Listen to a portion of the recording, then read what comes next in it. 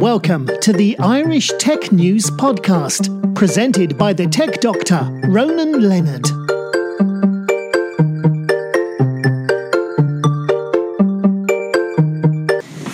Hi, welcome to the Irish Tech News Podcast. I'm here with Tony Corrigan from TenderScout, and he's going to tell you a bit about background of the company and how they're getting on. So, Tony, how are you doing? Good morning, how are you? Good, thanks. Background of TenderScout, how did it start? So TenderScout started maybe 4 years ago. I had spent quite a bit of time working with various startups and with multinationals, writing tenders, competing for government contracts. It's a tedious job, nobody likes it, and I certainly didn't like it, so I was continually looking for a better way. And about 4 years ago I felt that with a bit of smart technology we could start to automate a lot of the elements of the process. And I guess the goal for me is to make the process as simple and as painless as possible. So for the last 4 years we've been developing technology to do just that. And how far have you grown in 4 years? So we've learned an awful lot. The first couple of years was market research, trying to understand who might actually buy a product like this if we were to bring it to market. And the big challenge really, the failing I guess, was we started in Ireland. And in Ireland, businesses are generally very averse to tendering. They don't like it. They reckon it's all a stitch up, that it's just for the big boys. And if they don't have any sort of track record, or if they don't know somebody in the know, they've no chance of winning it. But I'd come from it from a different angle. I didn't know anybody, and I was competing for tenders for a variety of companies, and I was winning them. So there must have been something with what I was doing that other companies weren't doing. So I set out to figure out what that was. I spent a lot of time researching the market, understanding, is there really a bias in the market? Do government organisations only favour the big boys? And what I found, particularly from that research, is that almost everybody competing for government contracts does so very badly.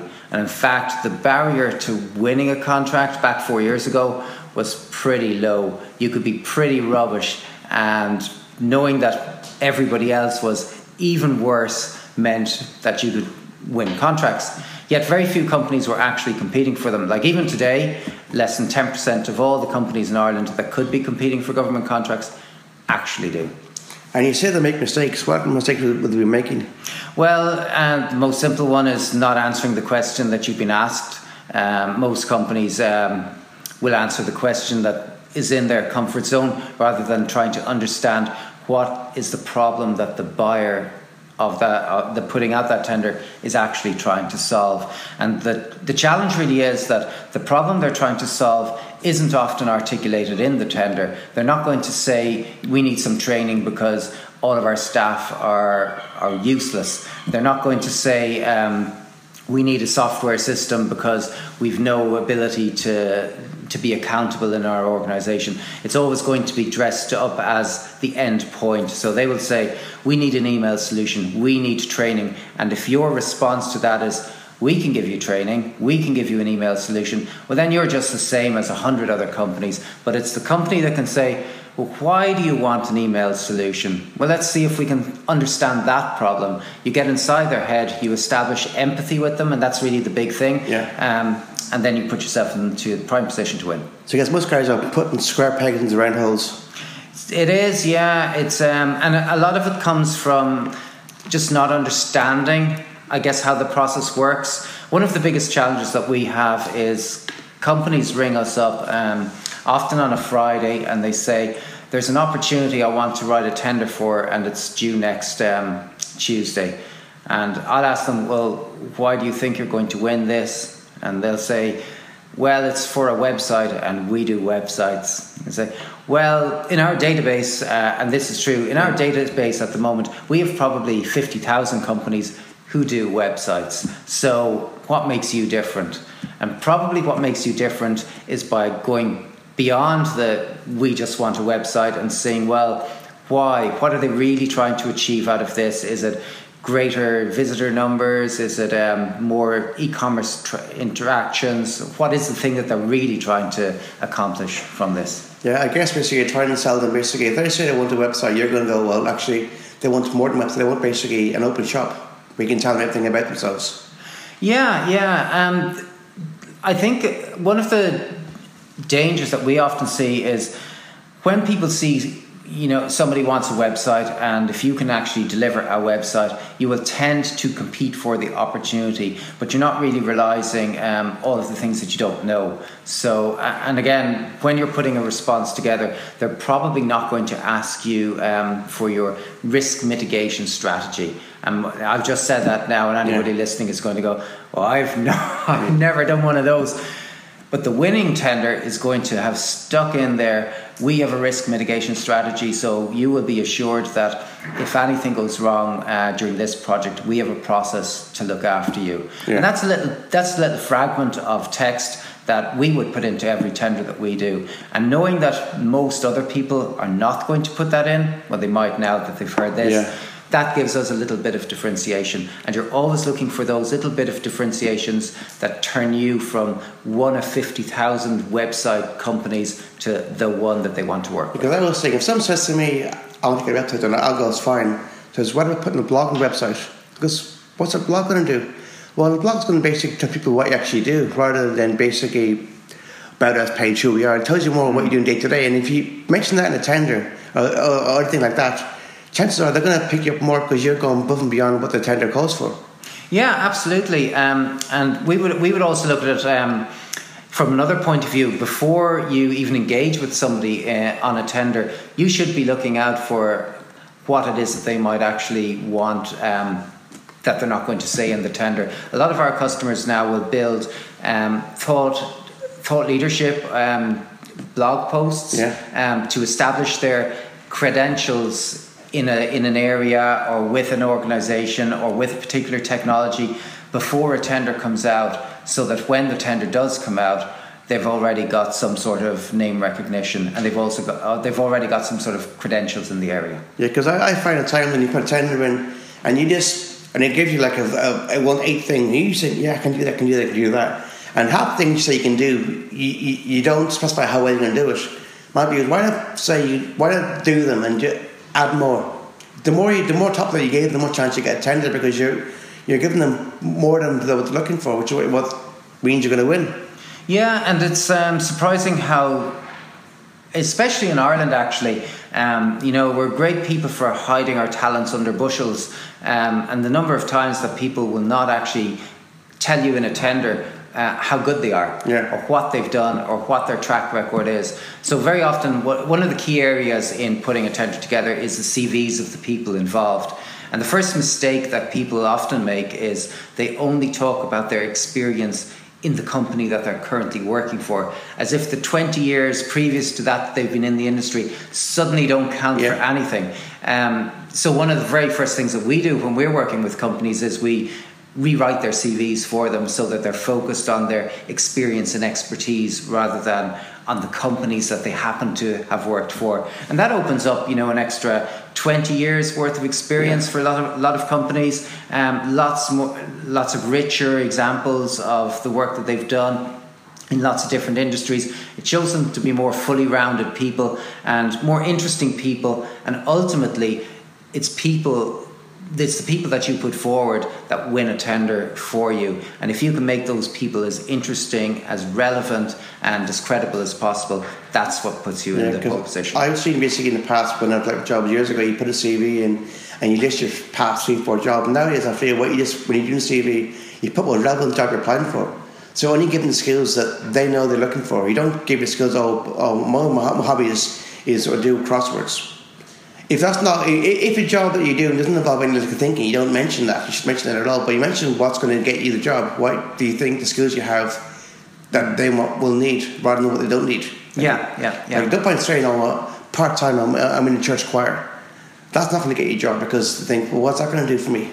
Yeah, unless it's with the national choir. Yeah. Maybe that tender it would help, Yeah, but I mean, for most jobs, you've got to basically fill in and give them what they want, what actually fits the job. So you fill in this thing in, okay, they're looking for this. What people do I have, what skills do I have that are relevant to what they're looking for?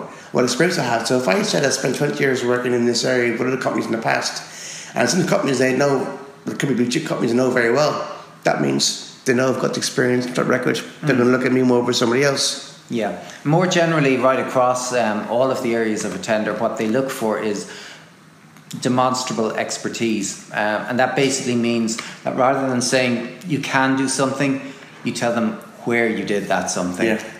So, if it's anything, again, just back to the website example, it's not enough to say we do websites. It's better to say we have done websites for client X, client Y, and client Z, and these are very similar in terms of scale and size to what you were trying to do. And also you can show them basically the website examples. This is the ones we've done. Look at these samples here, and they're live now. And you can maybe, if you're able to tell them that over the past so many years, their growth, they've got more custom through this because of the redesign and everything else, that helps as well. Yeah, and I mean, websites is kind of an easy one, but just an emerging area now is GDPR. Yeah. So there's a lot of companies, and the interesting thing about GDPR is that there's very few companies or people that actually have experience of GDPR. So they may have some sort of data protection experience in the past, but they will have very little GDPR because it's just an emerging standard. Yeah. And the tenders that are coming out now are asking for people with this experience. So it doesn't really exist. So people have, so there's a great opportunity where people have to figure out what it is in their past that they can apply to the subject matter and the specificity of GDPR.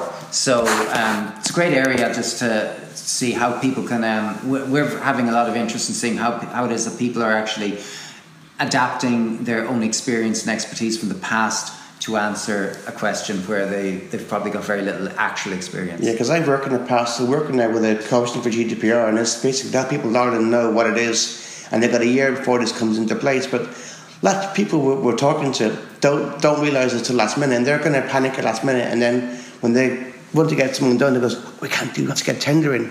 And the problem is they're putting tender out probably in December, and someone help them with this. And if this is coming into force next May, how do you've got 3-4 months to prepare for it. It's not going to happen. Yeah, absolutely. Mind you, we just ran a training session here this morning, and we had one of our clients in who submitted a tender 4 months ago, and it still hasn't been opened. So whenever it does actually get to start, there's going to be very, very little time for preparation. No, that's one thing I don't get, because I know that times with GDPR, I've talked to a lot of companies, and they said, "Well, we're planning for this," but they wouldn't go into how they're doing this or what's going to happen. So, well, you've got to basically just over a year, and the longer you put it off, the worse it gets. Because last minute, everything you've done has got to be rewritten and rechanged, the process of what you do things, and the longer you put that off, you're going to end up in a scenario where if you do something, it's going to end up in a mishmash job, and it's not going to be. Not going to look very healthy, and some comes in does not in the company. They're going to be walk away crying because what you've done. Yeah. No, absolutely. Yeah. So I mean, and also you also talked about basically about that there's €9 billion worth of tenders in Ireland that's not been people don't compete for, and they have $1 billion worldwide of globally of tenders not competing for. And I mean, I don't know why they aren't doing that. Yeah. So in Ireland last year there was about 7,000. Tenders above €25,000 out there to compete for.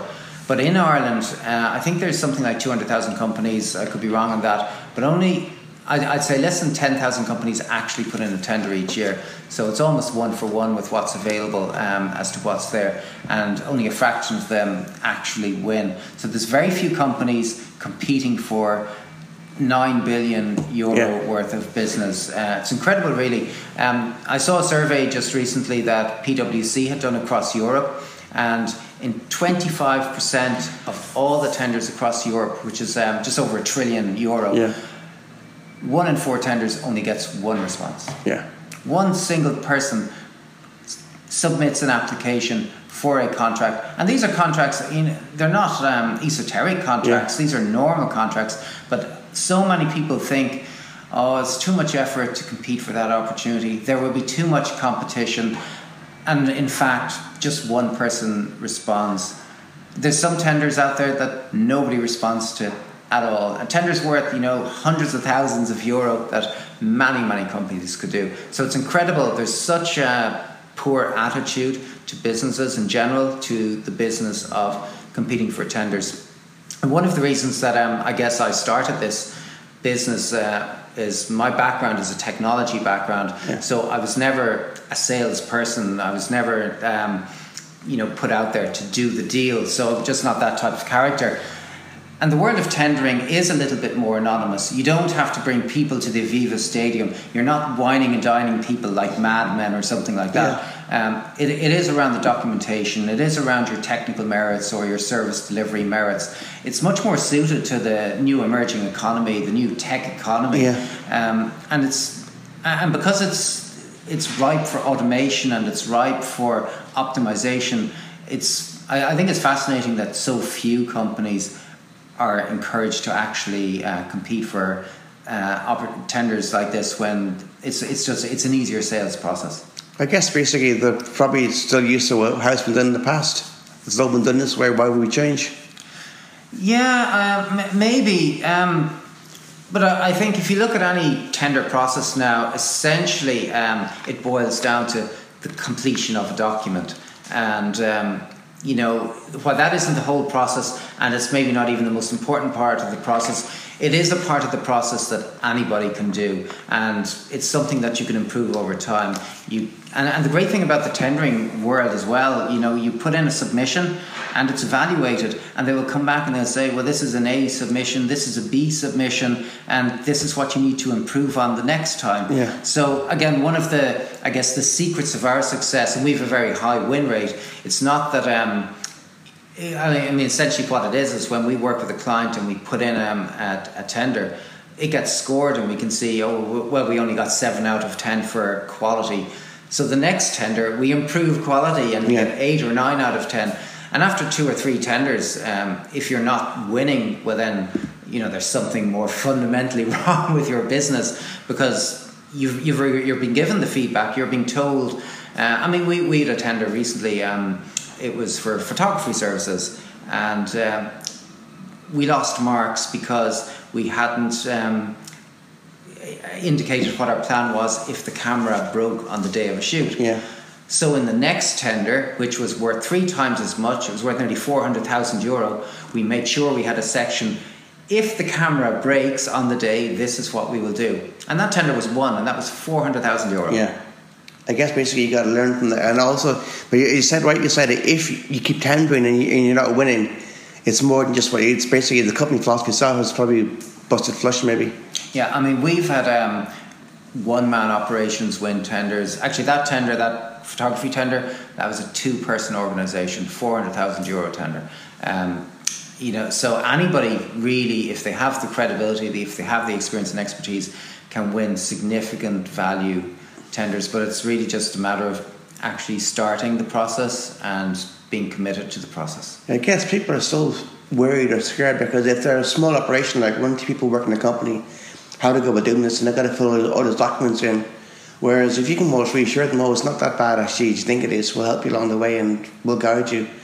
That might get people more involved in doing this. Yeah, one of the big goals for us is that people do participate more in the process, because I do believe that if there's more participation in the process, more smaller companies will actually win these contracts. There's absolutely no reason in the world why bigger companies should be winning these all the time, and in fact they're not. The majority of contracts are actually won by smaller companies, but within that, over 80% of contracts are won by smaller companies, but the public perception would be that it's something very different. The real problem is that those smaller companies, they just compete an awful lot and they lose an awful lot as well. So while they might win the lion's share of the contracts, individually they don't do so well, and that's really what we're trying to target. And I guess also every time you see in the paper somebody won a tender, won a contract, all you're seeing is a big company. You don't see the small ones doing that, because small ones actually don't shout out about it, and they should be letting people know, I've won this contract. Yeah, absolutely. And it happens in other countries. An interesting stat I saw recently is that Irish companies, for the size of Ireland, actually win more contracts abroad than our European neighbours would win abroad. So we actually compete better outside of Ireland than other companies compete outside of their home countries. And that's something that I've never seen a statistic on. But something like, it's nearly twice as high as our next nearest challenger in Europe. Because I know companies that are Irish companies and said to me, where are your clients? Oh, they're in America, they're not in Ireland.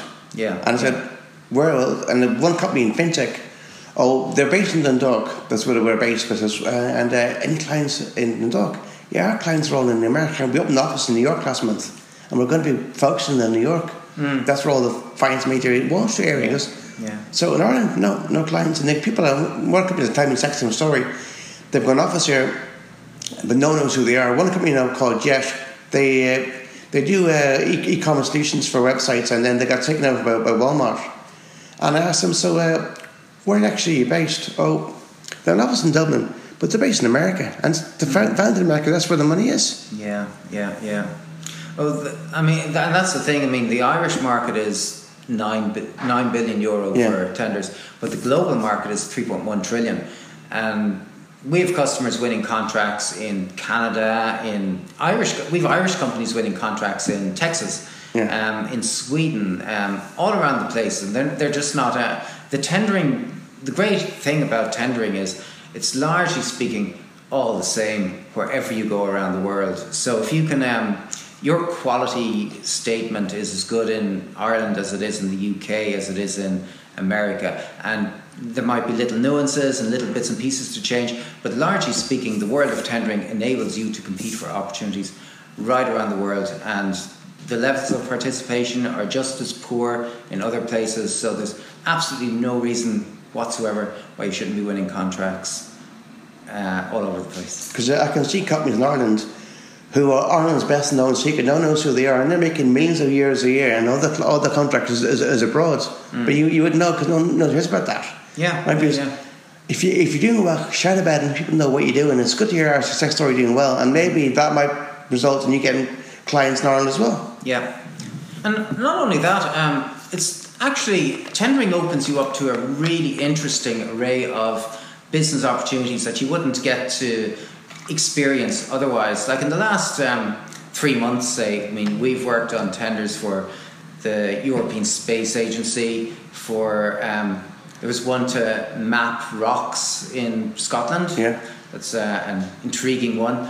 I don't know why they needed to map rocks, but they needed to map rocks. For the Crick Institute in the UK, for waste management, for stationery supplies. The list goes on and on. It's hugely varied, and regardless of what your sector is, there's going to be loads of really interesting pieces of work for you to do. So never mind the financial element of it. There's just a world of really interesting opportunities out there to grow your business, to give yourself experience in new areas, and those opportunities really should be taken by smaller companies. Because I guess there's companies there who are great in one sector, then suddenly you realise if you pivot slightly, you can use what you've got and do something else. Yeah, absolutely, yeah. I mean, I've seen a lot in the last couple of years. I've seen a lot of web development companies turn into mobile app development companies, and now they're starting to, they're developing tourism applications. While they would have been traditionally doing e-commerce sites, and now they're moving into augmented reality solutions for what was the one I saw recently, for hiking trails. So there's a whole range of really interesting things that you'd be doing. Because last year I interviewed one of the early members of Slack, and fighting from Slack, they were doing an online video game, and I was doing well, but then I realised after a while it's doing okay, but it's not doing as well as it should be doing. And then when they're developing that game, they had this development system called Slack, where internally they can message each other and talk about basically how things are going, because the development teams all over the world. Yeah. And then they realised, hold on a second, why don't we just stop the game and focus on this thing instead? And they pivoted slightly, and that's what happened with the art today. A lot of companies are probably same thing like you said earlier, when they're doing basically web design, and suddenly they're going into mobile development and then travel tourism. Yeah. If you pivot slightly and we got a product that works and change it, slightly tweak it, that's where you go for. Yeah, so there's loads of really interesting opportunities there. So, I mean, I hope anyone listening to this does feel that, it might be a little bit tedious to get started. I mean, there's nothing particularly fun about the world of tendering, but it's really just the tip of the iceberg, and underneath it there's a whole array of really interesting business that you could be doing, experiences that you could be gaining, and you could be doing this all around the world. Actually, a really interesting story. We have a client, she's Australian, and she is, I better not say her name just in case. That's fine. But she's basically travelling around the world with her family at the moment. She's currently based in the UK, and she is funding her travels around the world with tendering. Yeah. So as she goes around the world, she uses TenderScout to identify opportunities and to compete for those opportunities. She's in the social media space, and that's how she's in it. She's totally ruthless, I guess, from any fixed particular location, and she's able to deliver this service around the world. So she's living around the world at the same time with her family. That's the great thing, because I've seen in the past a company and they're telling me, when you go for a tender, or I'm looking at something that I could do, and you look at the words of whatever the tender is, of the words of job is available, that puts me off. Goes, hold on, why does that put you off? When it says something, surely you can do that.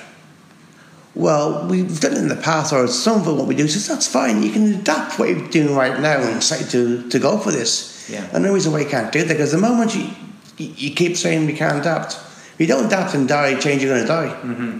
Every few years, you got to think about what you're doing and kind of modify what you're doing slightly to go for new emerging markets. Yeah.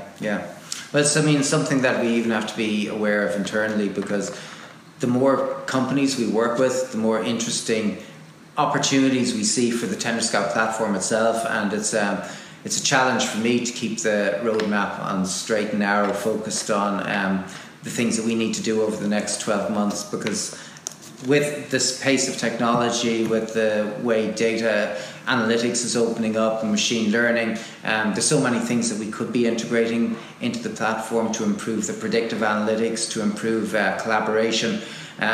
So it's, there's so many opportunities that we're being exposed to from our clients that our challenge is to keep focused on the prize for us. I guess maybe in a long time we could have bots that when you go into your website, it actually knows who you are from before and tells you, oh, by the way, that tender you got last time, this is where you can get it, and we found 3 or 4 that we think you should go for. That kind of stuff could be next on maybe your radar. Well, we do that now. Yeah, we do that now, but in the next iteration of TenderScout, we will be beefing up our machine learning, so we will predict your likelihood of winning any particular opportunity on the platform. And we can do that because we have a data set of over 3 million tenders, and the award notices associated with them, so we can see who's been winning opportunities over the past 10 years or so we can use that information with the characteristics of those opportunities and your current capability to predict how you would compete against those companies. Yeah, well, that's going to be interesting, because I know that machine learning and everything else is now becoming more at the forefront, because the technology is now becoming more affordable. Especially with like IBM Watson, that kind of stuff, you can use that to actually help you do things and become more cheaper. And now Watson One is open source as well, which is nice. Yeah, I mean, we're developing our own code at the moment, but it's something that we might look at. I mean, it's an area that's emerging as much as anything else, and I mean, I guess it's a real challenge that people continually mistake, artificial intelligence for machine learning and machine learning for pattern matching. And everybody's doing machine learning now, or everybody's doing artificial intelligence, and they're probably not. Thanks very much for the enlivening discussion. It was great to hear about what you guys do, and I hope to hear about more you guys in the future. Thanks very much. That was perfect.